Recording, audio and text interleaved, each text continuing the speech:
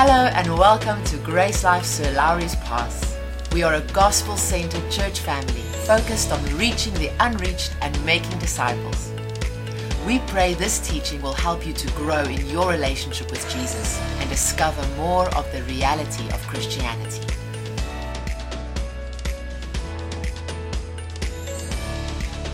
Amen. And just like Philip said now, what we do when we love someone is we give. We give. And that is exactly what God did. Amen. Who did God give? How did God give? Who can tell me? He gave His only begotten Son. The scripture says that God in Christ came to this world and He died for our sins on the cross, and then He rose after 3 days. He gave His life. John 15 verse 13 says, "Greater love has no man than this. Greater love has no man than this, that a man may lay down his life for his friends." For his friends. Amen. I want to ask each and every one of you here this morning, do you see Jesus as your friend? Yes. Do you realize that He calls you His friend, whether you know it or not? I want you guys to meditate on that. What does it mean that Jesus calls me His friend? That's amazing to me. That's beautiful. Meditate on that a little bit. But now we are going to release the children to go to Kids Church. Thank you to all the Kids Church teachers. We really appreciate you. Thank you for what you are doing. And please remember to count them. Awesome. Don't lose anyone.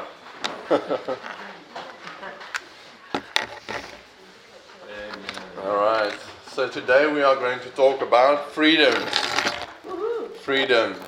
What does it mean to be free? What does it mean to be free? What does freedom mean for you? Peter, what do you think it means to be free, just in general? Salvation. Salvation. You gave the right, the deeper answer. Amen. Freedom. And what does it mean to be physically free? Like, if I'm not talking to a Christian audience, if I'm not talking to you guys here at church, and I go out and I ask someone, what does it mean to be free or not to be free? What do you think would the answer be? To be free in the physical sense. To be free means that you can do whatever you want, right? You can do whatever you want, when you want to do it, whatever you want to do. You can go wherever you please. You are not captured or imprisoned. No? You are not sitting in a prison where you are told when to eat, when to sleep, where to move. You are free. You have opportunities that you can take if you are free. No? You can do absolutely anything if you have the resources for it as well. No? Anything you can physically do, you can do if you are free. If you are a captive, you can only do what is allowed you to do. You can only do what you're allowed to do. The opposite of freedom is captivity. To be a captive. Nee? Om 'n gevangene te wees. Dit is wat die teenoorgestelde van vry beteken. Teenoorgestelde van vry is om 'n gevangene te wees. In modern times, the only time you are not free is when you are in jail. Or if you are kidnapped. Nee? If someone kidnapped you, then they bound you, then you are not free. The Bible was written in a time when captivity and slavery was an everyday thing. When one nation made war and conquered another nation, they would take captives. Hulle neem mense gevangene, né? And then they would sell those people into slavery. Or those people that they took captive would work for the other nation as slaves in their households. But the freedom I want to talk about today, and that you already mentioned, is not physical freedom, but being free spiritually and free in our minds. No? The Bible also talks about freedom from captivity and slavery in a spiritual sense. The Apostle Paul, in many of his letters to the church, used the idea of freedom and captivity and slavery to explain a very powerful spiritual truth. So the scripture that I want us to go look at this morning is Luke 4 verse 14 to 20. Luke 4 verse 14 to 20. And if you have a Bible, please open up your Bible there.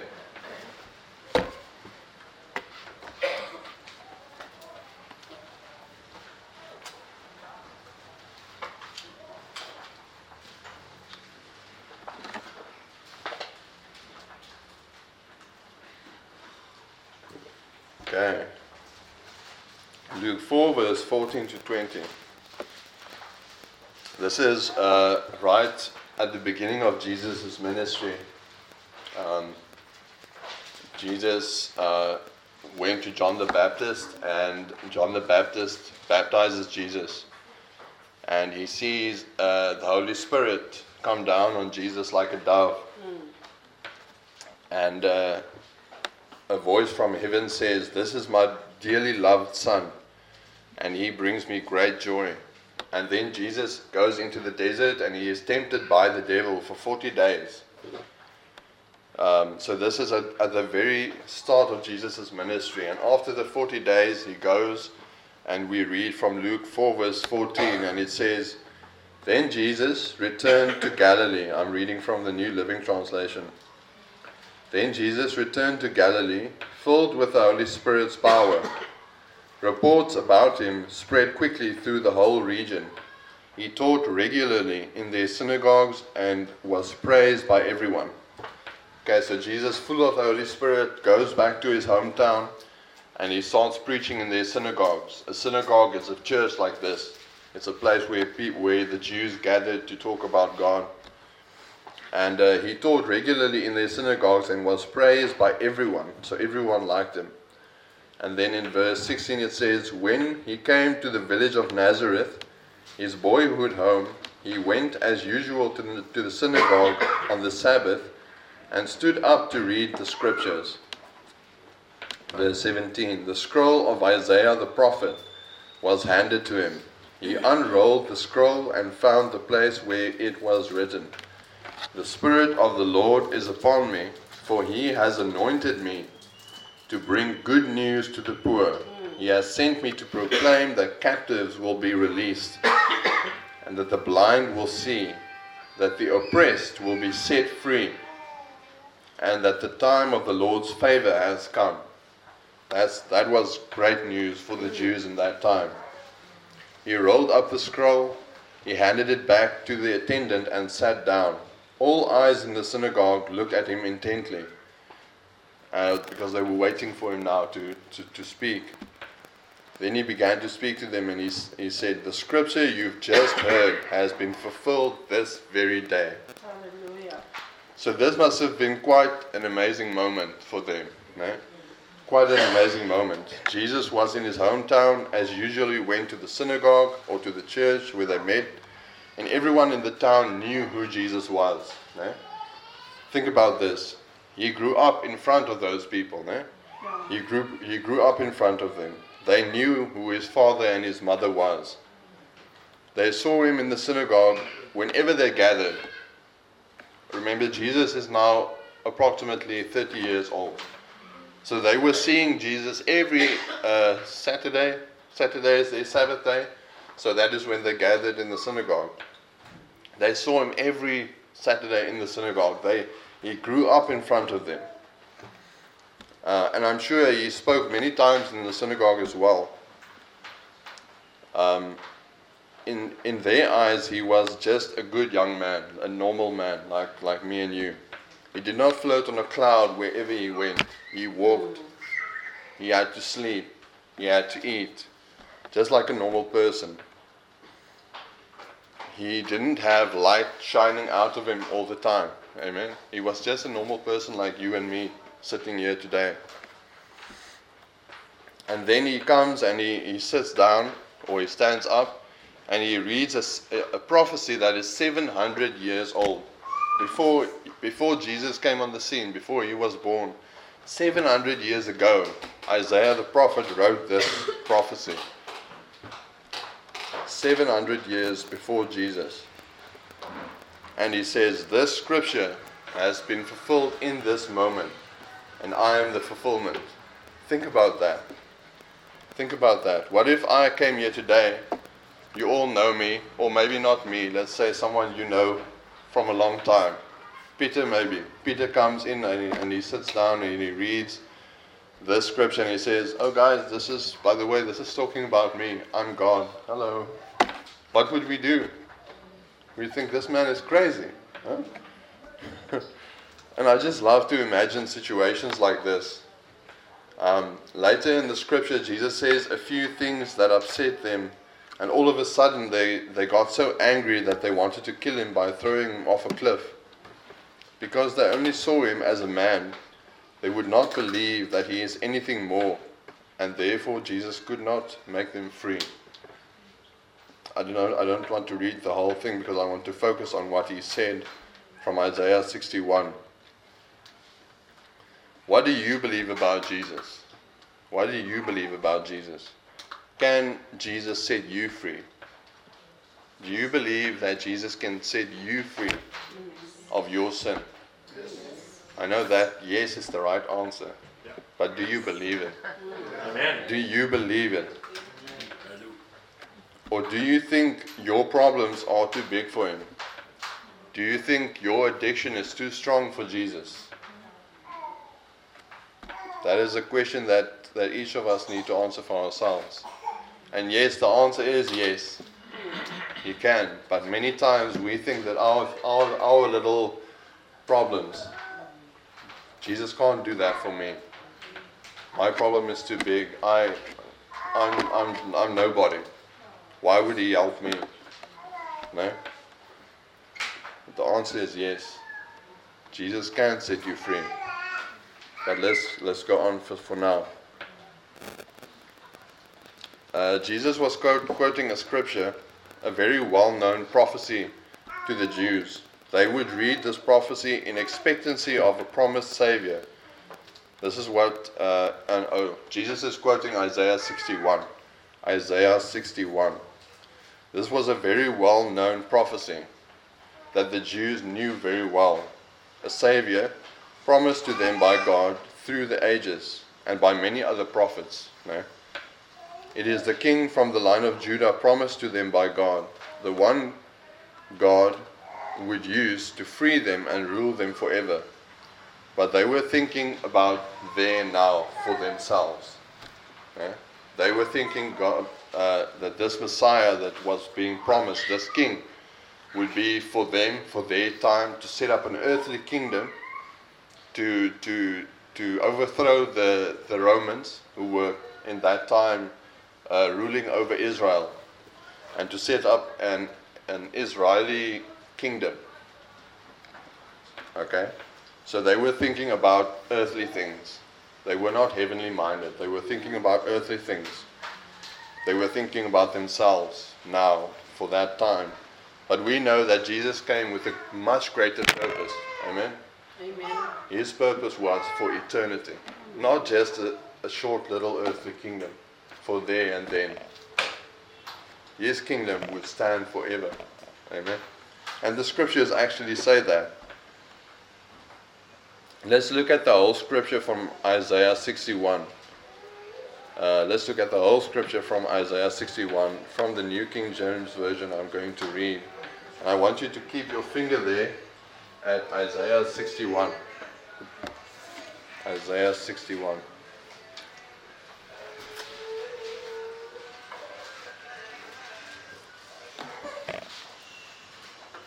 So this scripture was written by Isaiah the prophet 700 years before Jesus came. And Jesus fulfilled the scripture to the letter. Isaiah 61 verse 1 says, "The Spirit of the Lord is upon me, because the Lord has anointed me to preach the good tidings to the poor, and He sent me to heal the brokenhearted, To proclaim liberty, that means to proclaim freedom to the captives, and opening of the prison to those who are bound. To proclaim the acceptable year of the Lord, and the day of vengeance of our God. Just until there for now. Keep your finger there. Jesus knew that he was chosen and sent by God to bring freedom to all people. To all people, not just for the Jews. Amen. Even though Jesus did heal people, he did make the blind to see, he did drive out demons and make people free in his own lifetime, that freedom is not what this scripture is talking about. Okay? It's talking about salvation, as Peter said. Once we are free in that way, we can start experiencing freedom in the physical. Once we are free spiritually, that's what salvation is. Once we are free spiritually, we can start experiencing it in the physical world. Or let me rather say that that life and freedom, health and prosperity can only start flowing once we have been set free spiritually. Everything we see in the natural world started in the spiritual. Therefore, we can only see true change in the physical if there has been a change in the spiritual. Okay. But why did we need a Savior? Why do we need a Savior? Why did Jesus have to come? Because he is a Savior, no? Does anybody know? Why did Jesus have to come? Why do we need a Savior? He died for our sins. The problem was the sin, no? The problem was the sin. The reality is that all people are poor, broken-hearted, captive, and bound. Think about that. Everyone are poor, broken-hearted, captive, and bound. Those are words that describe our spiritual condition. Apart from God, we are broken, captive, poor, and spiritually we are dead. Those are words that describe our spiritual condition apart from God. Jesus came to be our Savior because we need a Savior. Jesus came to be our Savior because we need a Savior. Because, most importantly, he wanted to save us and make us free. People that are bound, people that are slaves, people that are in captivity need a Savior. You understand? It's pretty straightforward. So keep your finger in Isaiah 61 and go to Romans 3 verse 9. Romans 3 verse 9. This is a very powerful scripture, Romans 3 verse 9.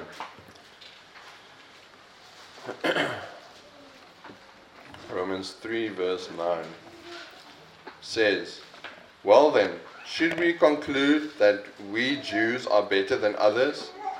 No, not at all. For we have already shown that all people," how many people? All people, whether Jews or Gentiles, are under the power of sin. As the scriptures say, no one is righteous, not even one. What does righteous mean? No one is righteous, no, not even one. Sinless. No one is sinless. We all have sinned. Amen? No one is right with God. That is what Paul is saying here. No one is truly wise. Verse 11 says, no one is truly wise. No one is seeking God. All have turned away. All have become useless. No one does good, not a single one.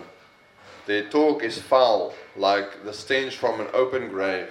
Their tongues are filled with lies. Snake venom drips from their lips. Their mouths are full of cursing and bitterness. They rush to commit murder. Destruction and misery always follow them. They don't know where to find peace. That is the condition of the world. Don't you agree? Yes. If we look at how the world looks out there, this is an excellent description of it. They have no fear of God at all. Obviously, the law applies to those to whom it was given, for its purpose is to keep people from having excuses. This is the law, the 10 Commandments that he's talking about. It keeps people from having excuses and to show that the entire world is guilty before God. It does not matter whether you are a Jew or a Greek, whether you are rich or poor, where you work, what you do, if you're a preacher like me, or whatever you do, if you're out, if you don't have a work, it doesn't matter who you are. This was me and you. This is what the world looked like. All people are under the power of sin. No one is righteous or good. No one is seeking God. No one fears Him. Paul says that the law was given to show that the entire world is guilty before God. No one is free. Amen. That is the spiritual condition of the world. That is the spiritual condition of every person that has not Jesus in their hearts. Amen. Thank goodness it's different for us. If you believe, that has changed. Ephesians 2 verse 1 says, Ephesians 2 verse 1.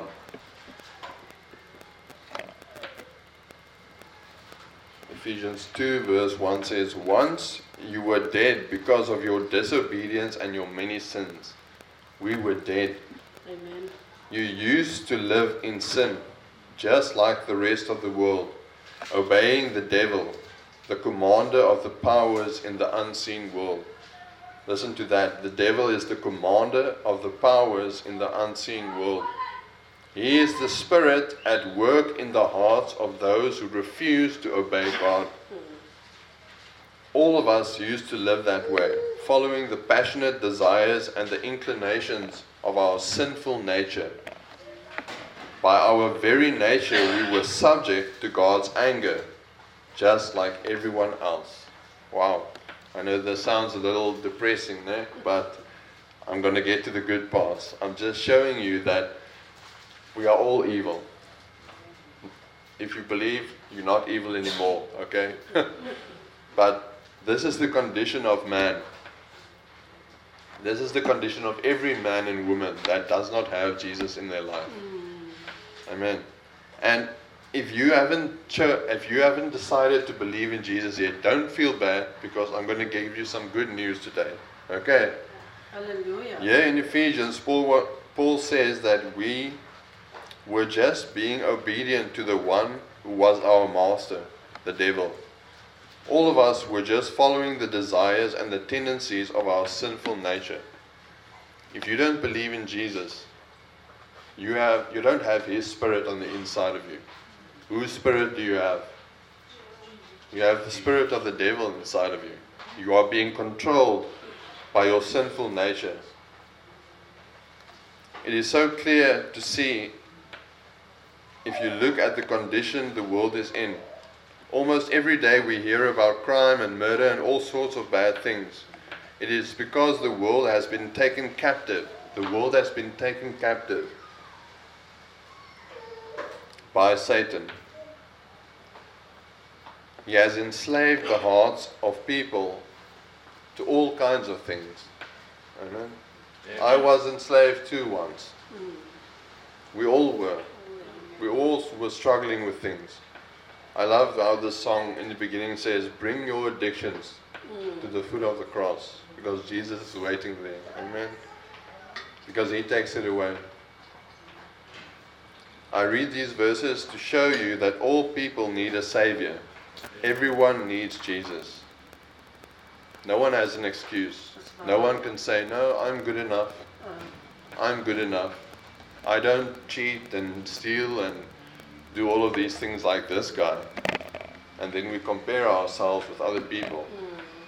It doesn't help to compare. God doesn't compare. He doesn't compare people. He looks at your life. He looks at your life. Amen. Amen. He looks at your life and He loves you, by the way. He loves you, and that is why He came to die for you. Can a prisoner and a slave free himself? Can a prisoner free himself? No, they can't. I know in the movies they like to show how the guy is a prisoner and then he opens up his what do you call it? Cuffs. Handcuffs with a toothpick or something. That's not real, eh? That doesn't work for my example here. A slave and a captive cannot free themselves. They need a savior. Come on. But don't get anxious now, okay? Because the savior has come. Amen. The savior has come. Don't feel that I'm condemning you today. The savior has come. Amen. Alright? We just need to accept him. Back to Isaiah 61. Back to Isaiah 61. I told you to keep your finger there. Because we are going to read through the whole Isaiah 61 today. But I'm not going to look at every single verse. So you won't get out of here at 5 o'clock tonight. We're just going to look at certain points. Isaiah 61 says, I continue to read from verse 2.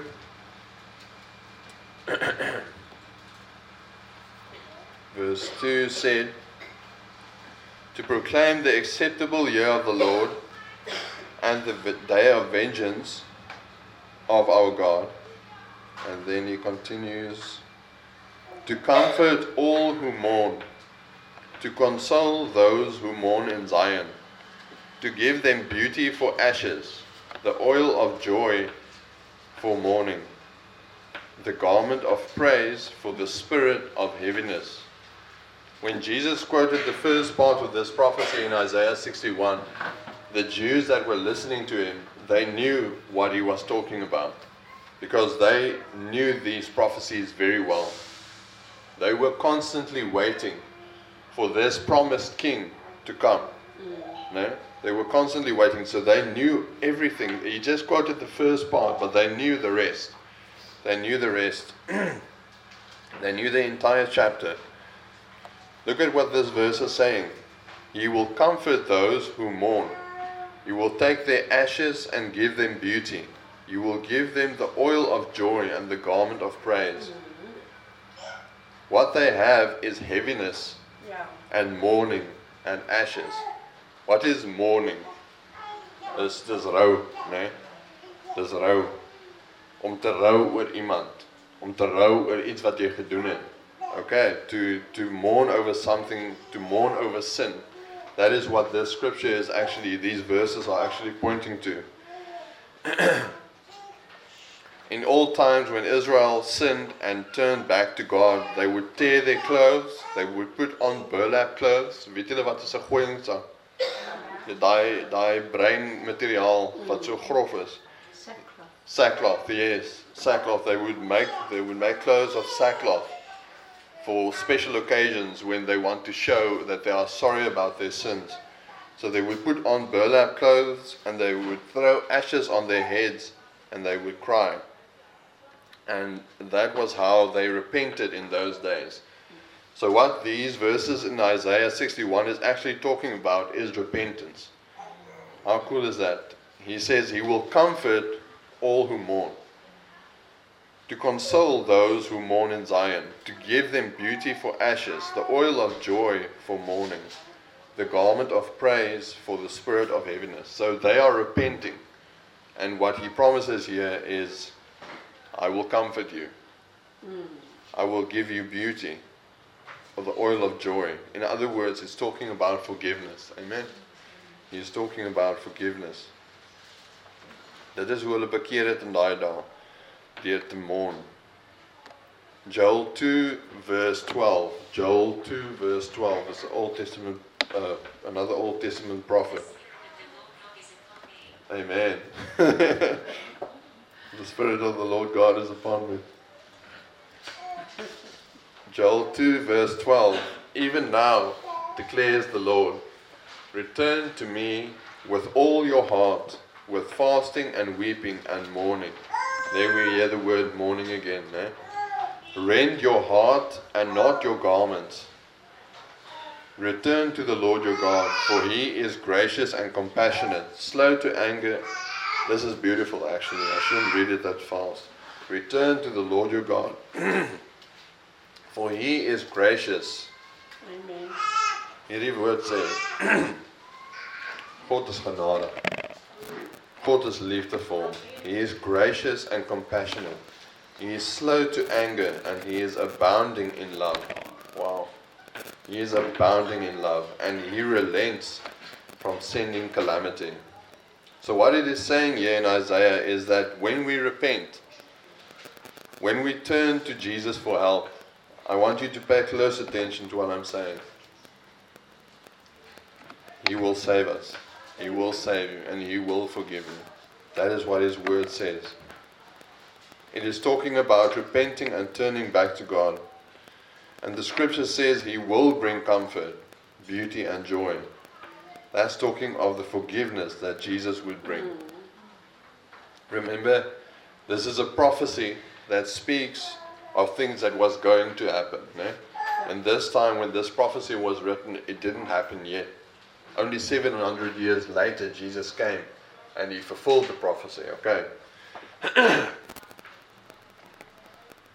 And Jesus fulfilled the prophecy, and forgiveness is now available for anyone who repents, for anyone who will just acknowledge their need for Jesus. And when I'm saying repent here, I'm talking about that in that first time that you choose to believe in Jesus. Okay, when you become born again. All right. From that point on forwards, we repent by changing the way that we think. We read the word, we receive from Jesus, and we take that truth and we replace the lie that we believe with the truth. Okay. He goes on in Isaiah. It says, that they may be called trees of righteousness, the planting of the Lord, that he may be glorified. Wow. Listen to those words. Ja. That they may be called trees of righteousness, the planting of the Lord, that he may be glorified. Jesus' purpose was to make us into trees of righteousness. Amen. New trees planted by him. The oil of joy and the garment of praise all belong to us. All of these things point to the new creation that we become when he saves us. He makes us righteous. To be made righteous is to be made right in God's sight. Do you know today that you are right in God's sight? Do you know that? Amen. I am. Amen. Amen. I want to look every one of you in the eyes, and I want you to know this. You are right in God's sight. Come on. Amen. That means something to me. I hope it means something to you as well. You are right in God's sight. Peter, you are right in God's sight. Amen. What's your wife's name again? What's her name? Nicolene. You are right in God's sight. He loves you. Amen. You are right in God's sight. There is nothing that you can do to change that if you have believed in him. You are right in God's sight. Thank you, Jesus. He makes us right with him. We cannot make ourselves right. We cannot make ourselves right because he makes us right. The slave cannot free himself. The Savior needs to free the slave. Come on. Amen. We go back to Isaiah, verse 4. It says, and they shall rebuild the old ruins. They shall raise up the former desolations, and they shall repair the ruined cities. The desolations of many generations. Desolation means complete destruction. Desolation means complete destruction of many generations. Strangers shall stand and feed your flocks, and the sons of the foreigner shall be your plowmen and your vine dressers. This is positive, okay? They will rebuild what has been broken. He will restore what has been desolated, what has been completely ruined, completely destroyed. And then he says that strangers shall stand and feed your flocks. In other words, you will have servants. No? And the sons of the foreigners shall be your plowmen and your vine dressers. I did not look at the meaning of every verse. It would keep us busy until tonight if we had to go verse by verse. But notice how all of these verses talk about something that is being made new. Something is being made new. Amen. They are talking about restoration. Everything was destroyed, broken, ruined, and now it is being made new. Verse 6 stood out to me again. Isaiah 61 verse 6. But you shall be named the priests of the Lord. They shall call you servants of our God. Wow. For me it's amazing to read these words in an Old Testament prophecy. You shall be named the priests of the Lord. They shall call you the servants of our God. When Jesus saves us and makes us free, He gives our lives great purpose. Amen. Great purpose. The Apostle Peter refers to the same truth in 1 Peter 2 verse 9. 1 Peter 2 verse 9 says, but you are not like that, for you are a chosen people. You are royal priests. Royal means kingly. You are part of the king's family. You are royal priests, a holy nation, God's very own possession. That's beautiful. You belong to God. You are His very own possession. As a result, you can show others the goodness of God, for He called you out of the darkness into His wonderful light. That's beautiful. We have been called out of darkness, guys, into God's light. Once you have had no identity as a people, now you are God's people. Once you received no mercy, but now you have received God's mercy. That's beautiful. How awesome is it that He takes us from being completely lost, completely hopeless, completely sinner, completely just nowhere, in darkness, hopeless. He takes us and He puts us into His marvelous kingdom. He makes us part of His royal family, His kingly family, and He makes us His priests. And I love how it says holy. Holy priests, a holy nation, His own possession. Just think about that. Taking something that doesn't deserve it at all, something that everyone else would reject, anything, Yeah. something that is completely worthless in the eyes of the world. And He takes us out of that and He gives us everything. Everything. And He sets us up so beautifully that we are part of His kingly family. Fugitive. Holy Amen. people. Amen. From being filthy sinner to being completely holy. If you have believed, that is you. That is you if you have believed. You are a holy priest to God. That is for me, that's amazing. We just have to meditate on that and let it sink in. Yeah. And that action of saving us from our condition and putting us into this new wonderful life, that just shows me God's grace. God's grace and His mercy. It's 100% God and 0% of you. 0% your effort. Amen? Amen. It's all Him. Our purpose, now that we are holy priests for God, our purpose is to show people how good God is. Amen? Amen.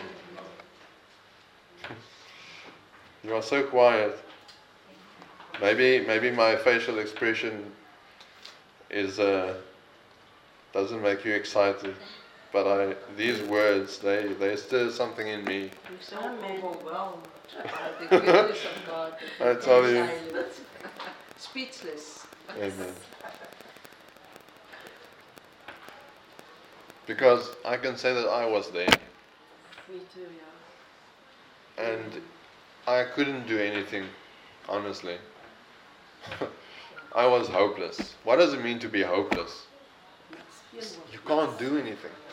You can't do anything to save yourself. It's just God. Amen. We need to start realizing that it's everything that we get from Him is grace and mercy. Amen.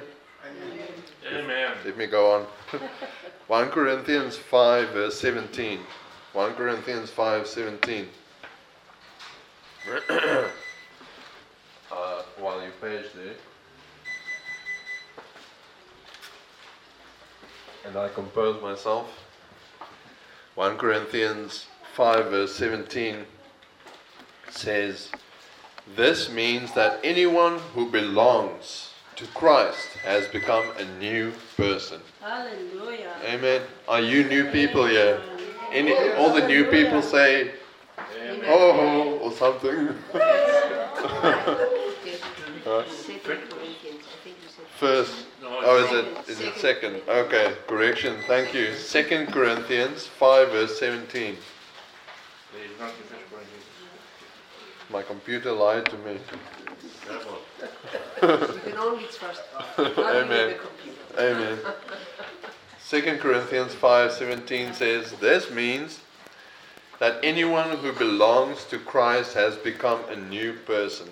But JB, I don't feel like a new person. I still want to do bad things. That is your flesh. Come on. That is the old you that is programmed here inside your head that still wants to do the bad things.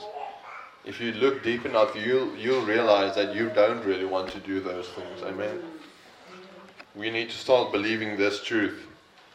Anyone who belongs to Christ has become a new person. Yeah. The old life is gone. A new life has begun. And we have to believe this, guys. Many times it doesn't feel like this.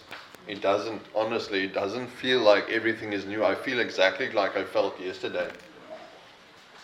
But the truth is that we are new. Amen. The truth is that a new life has begun. Amen. And all of this is a gift from God. What is it? It is a gift from God. Do you have to pay for a gift? No. No. No, it's free. Who brought you back? And all of this is a gift from God, who brought us back to Himself through Christ. Who brought us back? God. I didn't bring myself back. No? He brought us back to Himself through Christ. And God has given us this task of reconciling people to Him. For God was in Christ reconciling the world to Himself, no longer counting people's sins against them. What does that mean? No longer counting people's sin against them. That means that if you do something wrong, that sin is not counted towards you. It is as if you didn't do it. Amen. In the kingdom, not here. Yes. Yeah. Because Yeah. if you steal, you go. Yeah, you're going to go to jail if you steal. But in God's eyes, in His kingdom, you are completely holy. Jesus paid for all of our sin, past, present, and future. Amen. There was one sacrifice for all time. Yes. Amen. He's not going to come back to die again for your mistakes. No? He's no longer counting people's sins against Him, and He gave us this wonderful message of reconciliation. So we are Christ's ambassadors. God is making His appeal through us. We speak as Christ when we plead, "Come back to God." For God made Christ, who never sinned, to be the offering for our sin. That's also very important. Christ never sinned. He was made to be the offering for our sin, so that we could be made right with God through Christ. That's beautiful. This is the truth that Isaiah 61 is pointing to. Isaiah is pointing to the new creations that we become when Jesus saves us and sets us free. When you believe in Jesus, when you put your faith and trust in Him, He makes you a completely new tree, a tree of righteousness. This is something that only God can do. Many times we think we can change ourselves. Many times we think we can change ourselves. Have you ever tried? Have you ever tried changing yourself? Yeah, I tried. Did I succeed? No. No, we can't succeed. It is not long before you realize that you can't save yourself. Nothing changed. Only God can change the heart of a man Amen. and a woman. But we have to first stop trying ourselves and, like a captive, say, Lord, I know that you saved me. Help me. All of this is a gift from God. And as we said, a gift is free. It's completely free. Amen. Also, this was the first time that I saw the scripture in this way. Notice how Paul explains that we are a new creation, and then directly after that, he goes to our purpose. Directly after that, in verse 20, Paul talks about the purpose that we now have Amen. as royal priests, a holy nation. Our purpose is to call other people back to God. Amen.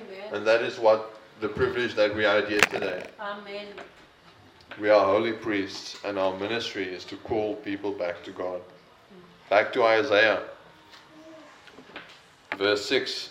You shall eat the richness of the Gentiles, and in their glory you shall boast. Instead of your shame, you shall have double honor. Amen. Instead of the shame of your sin, instead of the shame of your past, you shall have double honor.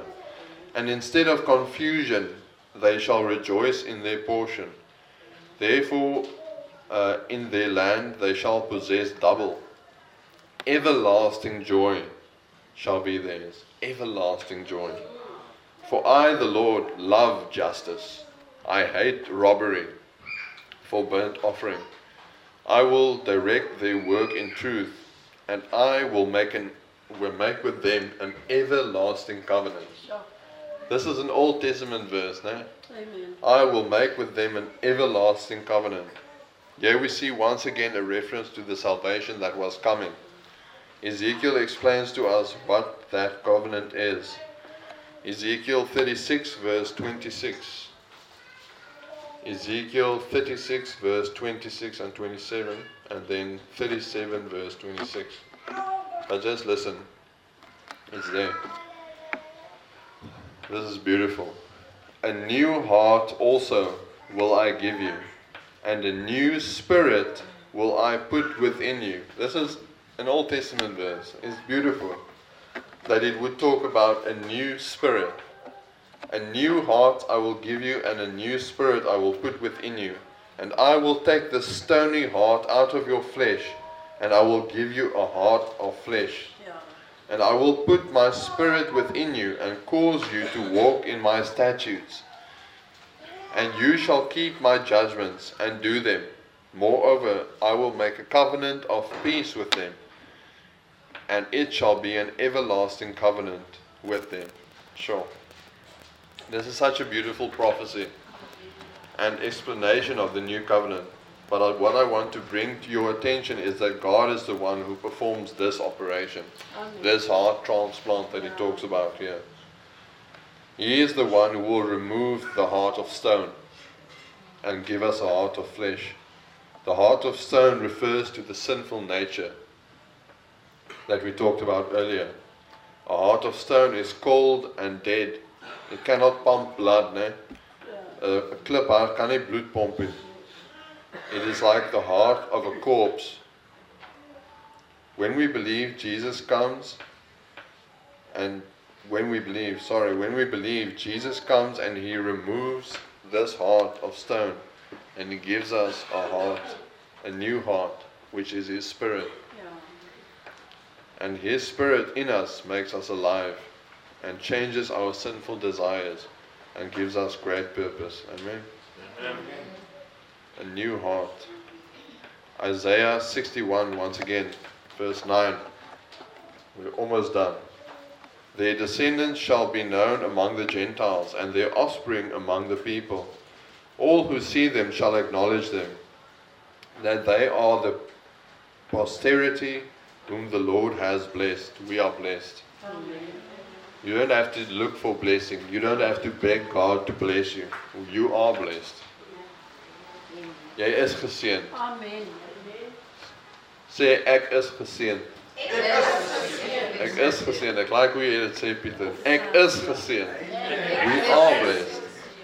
Amen. Believe it. I will greatly rejoice in the Lord. My soul shall be joyful in my God. For he, oh, this is beautiful. Listen to this, no? For he has clothed me with the garments of salvation. He has covered me with the robe of righteousness. What does that make you think about? The story of the prodigal son, where the son returns? No. How much clearer could a prophecy be?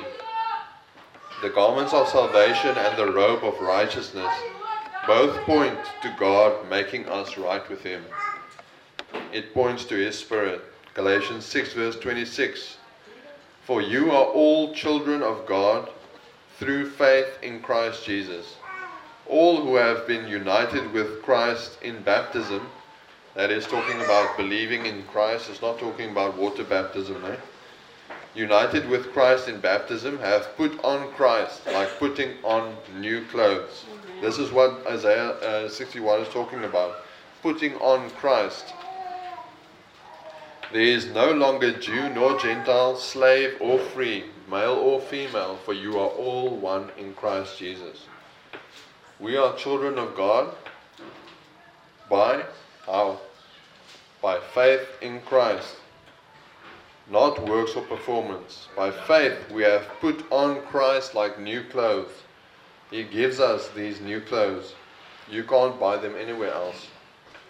You can only get them free from Jesus. Amen. So what was the reference in Galatians? It was Galatians 6 verse 26. But there's only, in Galatians 6. Galatians there's 6. only 18 verses. And my computer was lying to me again. I don't know where I got that verse. You are all my children. Sorry, no. For you are all children of God through faith in Christ. Verse 27 and all. Maybe it's 5 verse 26. I'm not sure. I googled the verse and then I pasted it in my notes.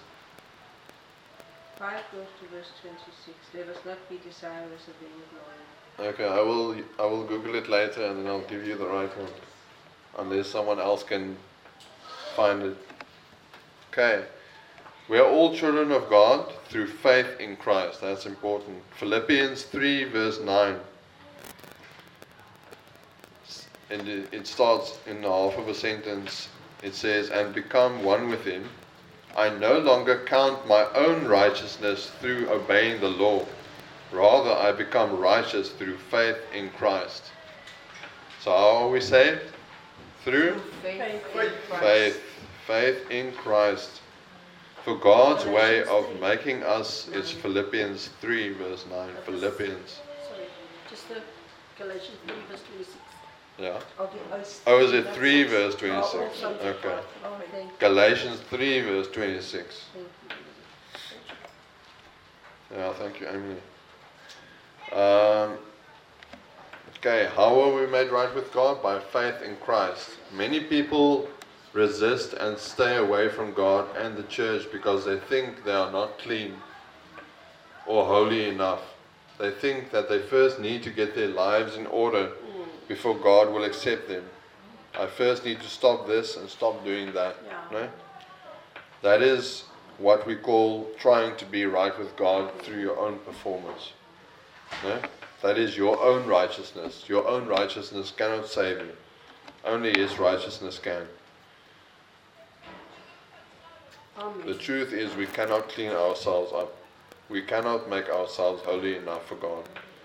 We cannot free ourselves from slavery and death. Only Jesus could do that and did do that if you believe. Okay, we're finishing off. Back to Isaiah 61. It says, as a bridegroom decks himself with ornaments, and as a bride adorns herself with her jewels. For as the earth brings forth its bud, And as the garden causes things that are sown in it to spring forth, so the Lord will cause righteousness and praise to spring forth before all the nations. That's beautiful. And I believe that's talking about Jesus. Amen. As a bride adorns himself with the jewels, as the earth brings forth its bud, that means like its plants, its flowers, as the garden causes things that are sown in it to spring forth, so the Lord will cause righteousness and praise to spring forth before all nations. Amen.